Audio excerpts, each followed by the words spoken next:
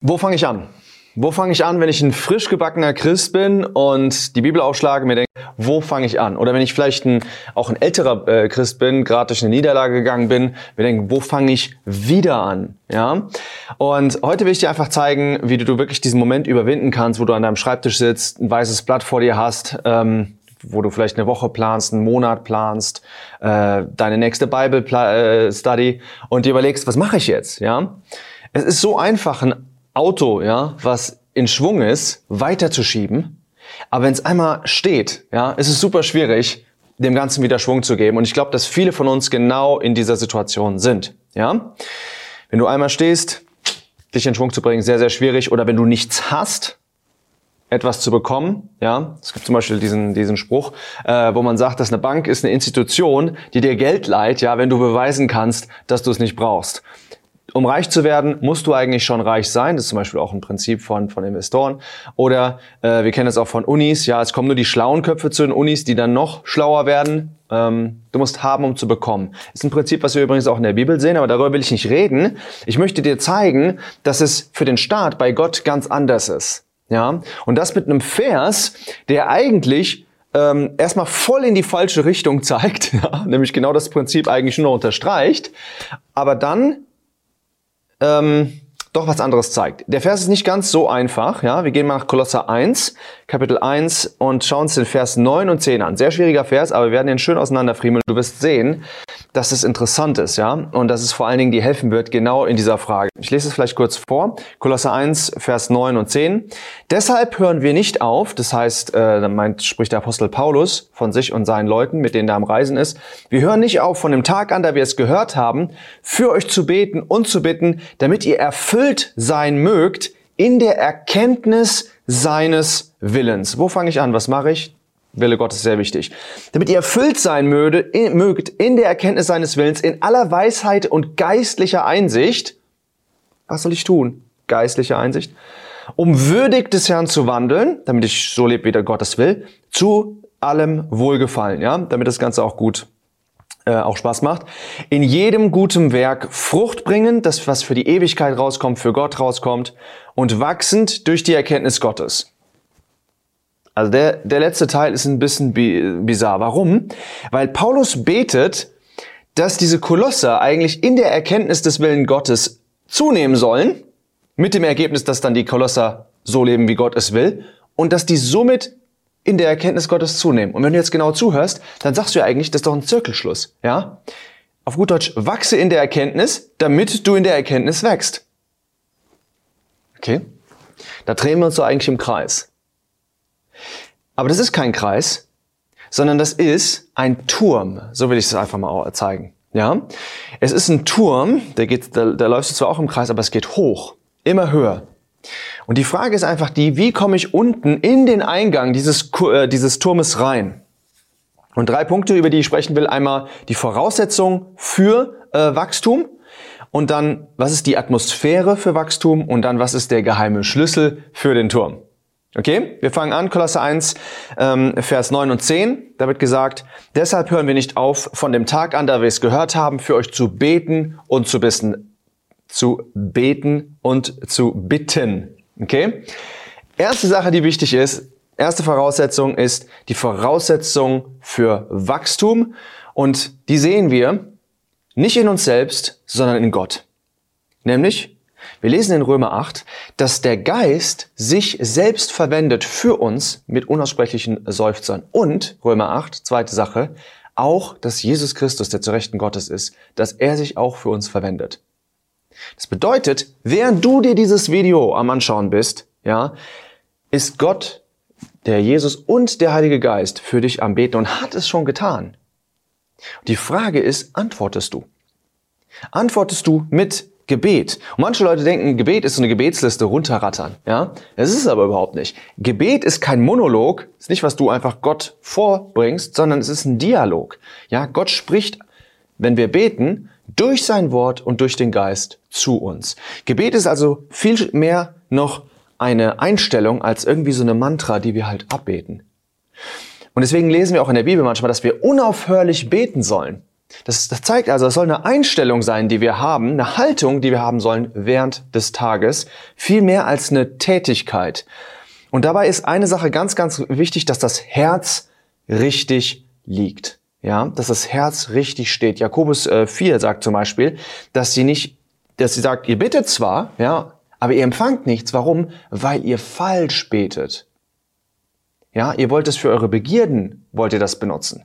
Also, wenn du betest, das Wichtigste ist dein Herz. Was ist das Herz? Das sind die Gedanken. Und woher kriegen wir unsere Gedanken? Indem wir uns säubern lassen durch das Wort Gottes.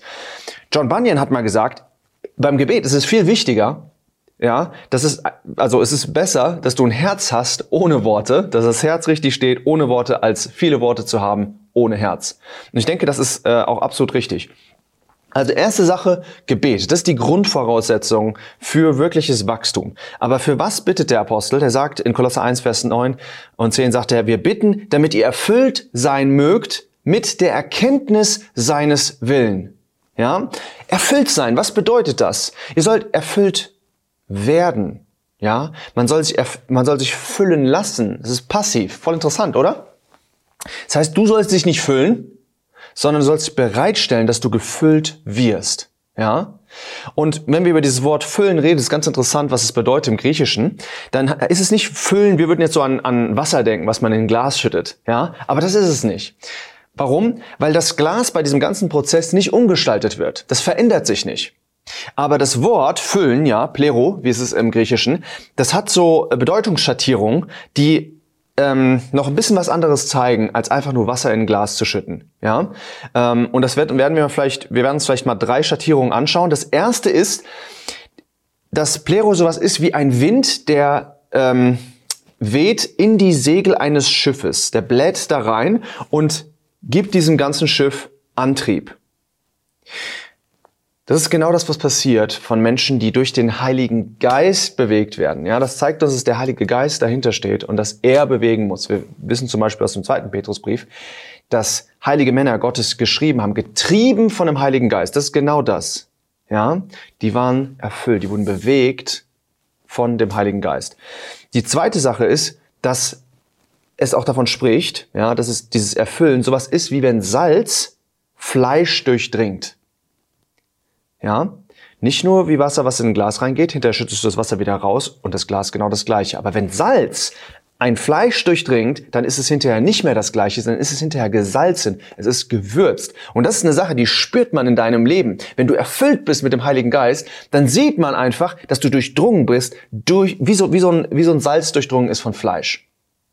Und das dritte ist, wie man Plero oder Erfülltsein auch sehen kann, ist, dass es eine Herrschaft ist, eine Kontrolle, ja, von etwas, meistens von dem Gemütszustand. Das Leute, die waren mit Hass erfüllt.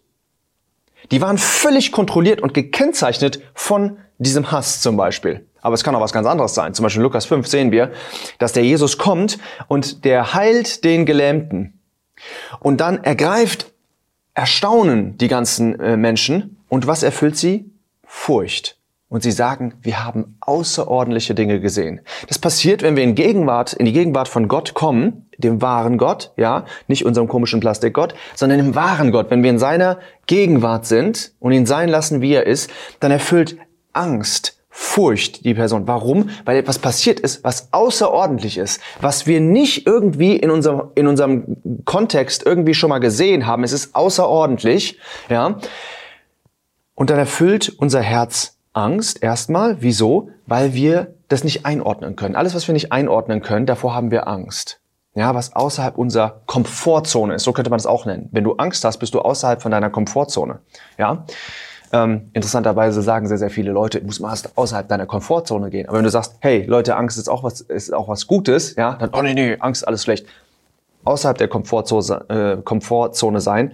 Das passiert, ja, wenn wir erfüllt sind von dem Heiligen Geist. Und die Konsequenz ist, wenn wir Gott fürchten, ja, dass wir keine Angst vor Menschen haben. Schau dir an, Leute, die erfüllt waren mit dem Heiligen Geist, wie zum Beispiel der Stephanus, ja.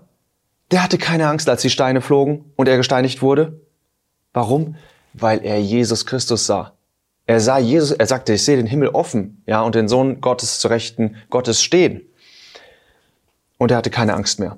Petrus, total Angst gehabt, ja. als er noch nicht den Heiligen Geist hatte, hat er seinen Meister verraten. Der Heilige Geist kommt auf die Erde. Petrus predigt, ja, in Apostelgeschichte 4 vor den Obersten, ja, und Schriftgelehrten, sagt, ihr habt ihn umgebracht. Keine Angst mehr. Warum? Weil er erfüllt ist von dem Heiligen Geist, weil er lebt in der Furcht des Herrn und keine Angst hat mehr vor Menschen. Das heißt, dieses Erfülltsein. Wir gehen weiter. Kolosser 1, Vers 9 und 10. Damit ihr erfüllt sein möget mit der Erkenntnis seines Willens. Was bedeutet Erkenntnis in der Bibel? Wovon sollen wir erfüllt sein? Wonach sollst du Ausschau halten, was dich da erfüllt? Erkenntnis. Erkenntnis im Griechischen ist Epignosis. Ja, und das bedeutet, es gibt dieses Wort Gnosis, das heißt so viel wie Wissen, ja, aber Epignosis geht noch weiter. Das ist ein gründlicheres, ein größeres Wissen. Und das ist ein Wissen, ganz interessant, das ist ein Wissen, das den Gegenstand ergreift und ihn durchdringt. Und das lässt uns denken an das Fleisch und das Salz. Ja, das ist Epignosis. Gott möchte, dass wir also nicht nur ein Verstandeswissen haben, sondern diese Epignosis, das ist ein Erfahrungswissen. Das ist etwas, was dich völlig durchdringt, was wirklich Fleisch und Blut wird, wie wir das manchmal sagen. Ja, wir hören eine Sache, na gut, das muss jetzt erstmal Fleisch und Blut werden. Das ist genau das. Das ist Epignosis. Und er möchte, dass wir die Erkenntnis haben, dass wir diese Erfahrungspraxis Erkenntnis haben von dem Willen Gottes. Der Willen Gottes, ja, es gibt den Ratschluss Gottes, aber das ist nicht das, sondern hier ist das Wort Telema. Das bedeutet, das ist ein Wille, ein Wunsch, das ist das Herz Gottes. Das ist, was er will. Er will, dass alle Menschen errettet werden, zum Beispiel. Das ist sein Begehr, das ist sein Wunsch. Und Gott möchte, dass wir wirklich seinen Herzschlag spüren, wie der Johannes bei Jesus Christus. Genau das ist es. Dass wir eine Erfahrungserkenntnis haben seines Willens, seines Begehrens, seines Herzens. Und Kolosser 1, Vers 9 geht dann weiter mit der Erkenntnis seines Willens. Ja, wir verstehen, wir checken ihn, ja. Und das in aller Weisheit und geistlicher Einsicht. Jetzt kommt mal eine interessante, jetzt müssen wir uns kurz überlegen, was es genau bedeutet, damit wir den ganzen Vers verstehen und nicht in diesen Zirkelschluss kommen. Die Frage führt Erkenntnis zu Weisheit und geistlicher Einsicht oder führt Weisheit und geistliche Einsicht zur Erkenntnis? Das ist ein bisschen kompliziert, ja. Aber im Endeffekt will der Vers sagen, dass ich erkenne den Willen und so weiter und dann habe ich hinterher Weisheit und geistliche Einsicht. Oder bewege ich mich in einem Raum von Weisheit und geistlicher Einsicht und komme dadurch zur Erkenntnis seines Willens. Und ich glaube, es ist beides. Es ist beides, aber ich werde mich mehr konzentrieren auf das Zweite, nämlich, dass wir sollen ja erfüllt sein mit der Erkenntnis seines Willens, ja, und in Erkenntnis, ja, in aller Weisheit und geistlicher Einsicht. Dieses in ist ganz, ganz wichtig. Mit der Erkenntnis seines Willens in aller Weisheit und geistlicher Einsicht. Dieses in will heißen in der Atmosphäre. In der Atmosphäre aller Weisheit und geistlicher Einsicht. Ihr sollt erfüllt werden, was? In der Atmosphäre aller Weisheit und geistlicher Einsicht. Das heißt, geistliche Einsicht und Weisheit ist quasi der Nährboden, ja, der Nährboden für diese Erkenntnis. Okay, wenn das der Nährboden ist, dann will ich doch gerne mal wissen, was ist denn diese Weisheit und was ist diese Erkenntnis? Weisheit, super interessant, Sophia im Griechischen, bedeutet, also ist abgeleitet von etwas, was Klarheit heißt, ja, dass etwas klar ist. Weisheit zu haben, nach der Bibel, ist das Verständnis der Dinge, wie sie eigentlich sind.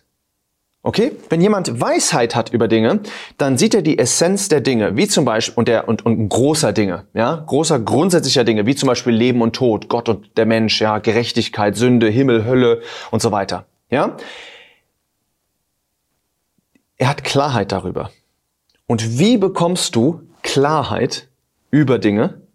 Indem du wegschneidest das, was unklar ist. Weisheit ist also die Fähigkeit, Dinge auf Seite zu legen und wirklich die Essenz von Dingen zu sehen. Einfach, man sagt auch manchmal so, der hat's gecheckt. Der hat gecheckt, was Leben ist. Der hat zum Beispiel gecheckt, was Musik ist. Ja? Der hat gecheckt, was Kunst ist. Ich verstehe jetzt ein wenig besser, was der Himmel, was Gott ungefähr damit sagen will. Oder mit Gerechtigkeit. Und das musst du machen, indem du die ganzen falschen Konzepte natürlich wegschneidest, um Klarheit zu bekommen. So schaffen wir Klarheit, indem wir das abtrennen, bestimmte Dinge abtrennen und bestimmte falsche Gedanken einfach auf Seite tun. Und dann bekommen wir immer mehr einen Überblick über Dinge Und dann verstehen wir, was die Dinge in ihrer Essenz sagen wollen. Und das bedeutet, dass Weisheit die Fähigkeit ist, etwas von Gottes Standpunkt aus zu sehen. Okay? Weisheit, also generell, ich habe verstanden, diese grundsätzlichen Dinge. Dann kommt die Erkenntnis. Ja? Die Einsicht. Ja? Wir haben Weisheit gesehen, was das ist, eher generell. Und dann, was ist Einsicht? Was bedeutet Einsicht? Im Griechischen bedeutet Einsicht Synemis. Ja? Synemis bedeutet Syn, das heißt zusammen. Ja? Und Emi heißt senden. Es heißt wörtlich eigentlich zusammenbringen. Ja, Homer benutzt es zum Beispiel in der Odyssee, benutzt er das und er meint damit das Zusammenfließen zweier Flüsse. Synesis ist also die Fähigkeit, Konzepte zu verstehen. Das klingt ja sehr stark wie Weisheit, ja, aber noch viel mehr in Beziehung zueinander zu setzen und die in Beziehung zu verstehen. Ja, es bedeutet also nicht einfach nur irgendwelche Fakten zu verstehen, sondern die Fakten auch zu sehen in ihrer gegenseitigen Beziehung zueinander. Zum Beispiel Jesus Christus, als der Junge war, ja, da ist er im Tempel und dann sind ja darüber erstaunt, ja, über sein Verständnis, ja, da ist Synesis gemeint. Das ist seine Einsicht. Die dachten, wow, der versteht voll gut zum Beispiel, wie die Bibelverse zueinander stehen, ja, wie die einzelnen Konzepte zueinander stehen. Und darüber waren die erstaunt gewesen. Wir würden das heutzutage synthetisches Denken nennen, ja, dass wir implizite und indirekte Wahrheiten zusammenbringen, ja. Und wie passiert das? Einer hat gesagt, dieses Synesis ist ein geheiligtes, durch den Geist befähigtes und auf das Wort zentriertes Denken, das einem ermöglicht, das Gesamtbild zu sehen. Okay? Das sind Leute, du hast vielleicht mal mit Leuten gesprochen, die checken einfach aus ganz vielen verschiedenen Bereichen, wie die Welt funktioniert. Ja, und ich würde dich das auch sehr ermuntern, das zu tun. Deswegen denke ich auch, dass Wissen nicht nur ist, also dass die Kunst wirklicher Weisheit oder wirklicher Einsicht nicht nur ist, dass du weißt, wo du Informationen findest, sondern ich glaube, dass du die Informationen auch wirklich auswendig lernen musst. Deswegen auswendig lernen ist sehr, sehr wichtig. Warum? Um die in Beziehung zu setzen. Ja, die müssen da sein, die verschiedenen Punkte, damit du die in Beziehung setzen kannst. Unsere Lehrmeinung, auf jeden Fall war das bei mir früher so in der Schule, war immer, du musst einfach nur wissen, wo die Information ist. Das glaube ich nicht. Ja, du musst die Informationen, die musst du kennen. Deswegen großer Appell. Lern Bibelverse auswendig. Ja, lern auswendig, was in den Briefen zum Beispiel gesagt wird, damit du die in Beziehung setzen kannst, damit du meditieren kannst, damit du irgendwo auf dem Feld sitzen kannst, in den Himmel schauen kannst und drüber nachdenken kannst und plötzlich setzen die Dinge sich zusammen. Ja, mach auch viele verschiedene Dinge, mach Musik, mach Kunst, lese Bücher, sei mit Personen zusammen, weil diese ganzen Dinge spielen alle zusammen, geh auf Reisen und so weiter. Unheimlich wichtig, damit du Synesis bekommst, das ist Einsicht, ja, und vor allen Dingen Einsicht in den göttlichen Dingen, ja, nicht nur in den irdischen Dingen. Und du sagst jetzt vielleicht, okay, das klingt super spannend, ja, wie bekomme ich das denn? Wie fange ich an? Darum geht's ja. Synesis, haben wir ja gerade gesehen, ist die Fähigkeit, Dinge zu unterscheiden. Und wenn du das mal runterschneidest, um es mal wirklich ganz einfach zu machen, ist die größte Unterscheidung ist die zwischen Falschem und Guten. Ja? Unwahren und Wahren. Und was ist das? Das ist die Furcht des Herrn, wie die Bibel sagt. Die Furcht des Herrn ist der Anfang der Erkenntnis. Die Furcht des Herrn, wenn du siehst, wie die gelehrt wird, Psalm 34, ja, zum Beispiel, es ist immer so, dass die Furcht des Herrn gezeigt wird, lass das Böse sein und tu das Gute. Das klingt total easy, aber das ist wirklich der absolute Grundbaustein. Und was kommt dazu? Da steht nicht nur Einsicht, da steht eben geistliche Einsicht. Und geistliche Einsicht, ja, Pneumatikus, das bedeutet, dass der Heilige Geist uns das zeigt. Pneumatikus bedeutet, ja, es kommt von diesem Wind, von diesem Geist, der uns das zeigt. Und es steht immer im Kontrast zu Sarx, ja, zu dem Fleisch, was wir haben, zu unserer fleischlichen Weisheit, auch zum Beispiel wie 2. Korinther 1 uns das sagt. Und deswegen sehen wir jetzt, warum die Furcht des Herrn so super wichtig ist, um überhaupt anzufangen. Die Furcht des Herrn ist halt eben der Anfang, um da überhaupt reinzukommen in diesen Turm. Ja? Das Problem ist einfach nur, dass wir so viel Angst haben. Wir haben Angst vor der Angst. Ja? Dabei ist die Furcht des Herrn wirklich der Anfang und wirklich ein Freund für uns. Hat man ein russischer Schriftsteller hat mal gesagt, ja, die Angst ist für die Seele ebenso gesund wie ein Bad für den Körper. Und das ist genau so. Aber das Problem ist, dass wir keinen Bock mehr haben vor Baden, weil Leute uns sagen, hey, Baden ist ganz gefährlich. Nein, es ist wirklich die Lösung. Ja? Gott füllt seine reinen Worte nicht in dreckige Gefäße. Wir müssen baden. Wir müssen in dieses Bad rein. Wir müssen die Furcht des Herrn wieder ganz neu erfahren. Aber wir haben Angst vor der Angst. Du musst die Furcht des Herrn in deinem geistlichen Leben zulassen. Warum? Damit der richtige Gott erscheinen kann. Weil der richtige Gott, der ist zu fürchten. Und du musst es zulassen für den Anfang. Natürlich, ja, geht es noch weiter. Die Furcht des Herrn ist der Anfang der Erkenntnis und die Liebe ist seine Vollendung. Aber wenn du die Frage nicht kennst, kannst du nicht die Antwort verstehen. Wir kennen den wahren Gott nicht und wir fangen nicht an mit dem wahren Gott und deswegen kommen wir auch nicht bei einem wahren Evangelium raus, bei einer wahren Gemeinde, bei dem echten Leben und so weiter, weil wir nicht bei dem echten Gott anfangen. Hab keine Angst vor der Furcht des Herrn. Es ist der Anfang der Erkenntnis. Ja, wenn dich das interessiert, ich habe dazu einen Kurs gemacht, ja, wo ich argumentiere, wo ich dir wirklich mal in der Bibel zeige, Schritt für Schritt, wo wir vom Alten Testament zum Neuen Testament gehen und so weiter. Ich zeige dir Schritt für Schritt und wo ich dir zeige, warum es die Angst in der Furcht des Herrn gibt. Ja, die Furcht des Herrn ist nicht nur Angst, ganz wichtig. Aber Angst ist ein Element in der Furcht des Herrn, ganz, ganz wichtig. Und zweiter Punkt, warum die Angst nicht zwangsläufig schlecht ist. Wir haben gerade schon mal ein paar Sachen angestreift, aber ich zeige dir das da wirklich viel mehr im Detail. Ja? Plato hat mal gesagt, wenn ein Kind sich vor der Dunkelheit fürchtet, dann verzeiht man das gerne. Aber es ist wirklich tragisch, wenn Männer das Licht fürchten. Ich hoffe, du bist nicht jemand, der Angst hat vor dem Licht. Es tut weh, in das Licht zu gehen, aber es heilt uns. Meine Frage deswegen an dich, willst du Gott kennenlernen? Wenn ja, die Furcht des Herrn ist der Anfang der Erkenntnis. Wo soll ich anfangen? Fang bei Gott an. Fang an bei der Furcht des Herrn.